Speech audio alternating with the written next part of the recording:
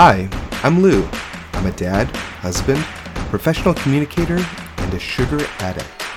Soda, sweet treats, breakfast cereal, these are my indulgences of choice. I've tried to wean myself off the stuff, but I keep coming back for more. So I'm trying again to change my diet and my mindset about sugar one step at a time. This is my story.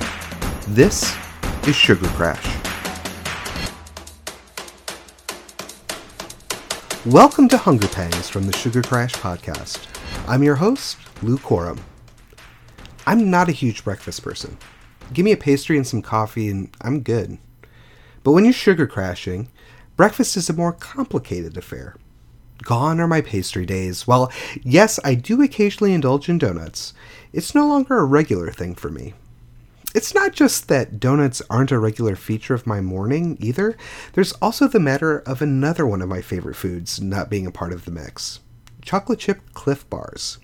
If you've spent any time in the natural food aisles, you probably know the product I'm talking about. Clif Bars, those energy bars that sit somewhere between a conventional granola bar and a bar of caramel filled with granola. I love that product. And it really does stick with you throughout the day. A perfect thing for a camping adventure or some action-filled activity day. But with 21 grams of added sugar in the chocolate chip Clif Bar, that bar has more added sugar than 2 Krispy Kreme glazed donuts.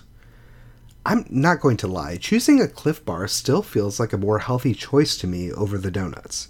But that's not the point. The point is that I can find a way to manage breakfast better. What I need, what we all need, are breakfast options that have the convenience that is offered to us much the same way the Clif Bar offers it. Simple, quick, and convenient. If we have a little bit more time, it would be ideal if we could make breakfast with the comfort that a good donut affords us. If we're really on our game, maybe we can put something together even more comforting. Sugar-free pancakes, anyone?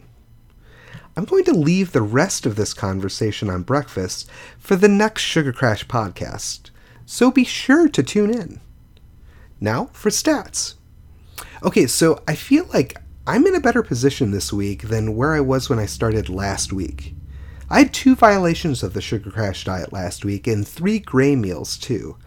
I do want to applaud myself a bit though, in that I ate out twice last week without electing to have a soda with those meals. That's really something for me.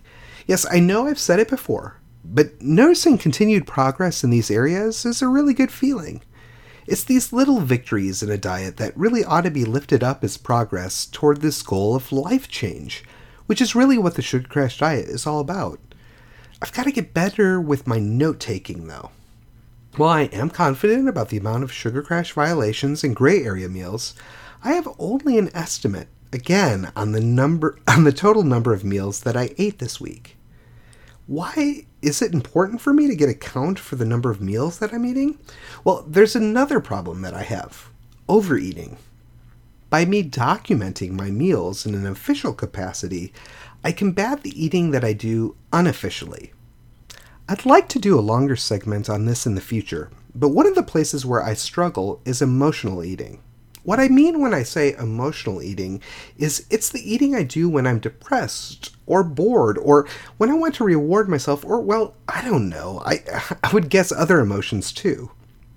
You may be susceptible to these kinds of periods too. Why they're such a big deal is because losing weight requires eating, though it happens best when you're eating fewer calories than you would when you're not on the diet. There are other factors too, but sometimes when I'm weary from the diet, the overeating comes out of me. You might see me in a constant stream of stuffing my face with roasted, unsalted peanuts or raisins. Those are foods that are okay for me to eat, but I shouldn't be eating a steady stream of them over a couple of hours. I want to track those moments. I want to track them because I know I can get stronger mentally. Now, I want to be sure to say that there's no problem with feeling weak. Quite the contrary, I think that it's super important to acknowledge and make space for moments that you're feeling weak and need to reach out for help. However, I want to be a person that reaches out for help and not a person that finds his strength in food. Okay, so these stats helped me along to a 1.8 pound weight loss this week. I weighed in at 256.4 pounds, a very welcome number for me to see.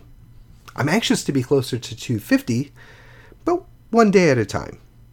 A quick side note, I feel like I'm feeling more comfortable in my own clothes. I've started wearing a belt again, which is nice. What wasn't so great was that my blood pressure numbers were 137/84. I don't know why there's been an uptick in my blood pressure over the last couple of weeks. I'm not feeling more tension, but the results seem unexpected. I need to keep an eye on it all. My pulse was 73. Hunger Pangs from the Sugar Crash Podcast is a production of me, Louis Corum, recorded and edited in Denton, Texas. You can download episodes of the Sugar Crash Podcast at anchor.fm/sugarcrashpodcast or at sugarcrash.net. Be sure to subscribe to the Sugar Crash Podcast at Apple Podcasts, Spotify, Stitcher, Pocket Casts, Overcast, or wherever you listen to podcasts. Be sure to watch the feed for episode 4 of the Sugar Crash Podcast, coming soon. If you like what you've been hearing, consider giving me a 5-star review on Apple Podcasts or Stitcher.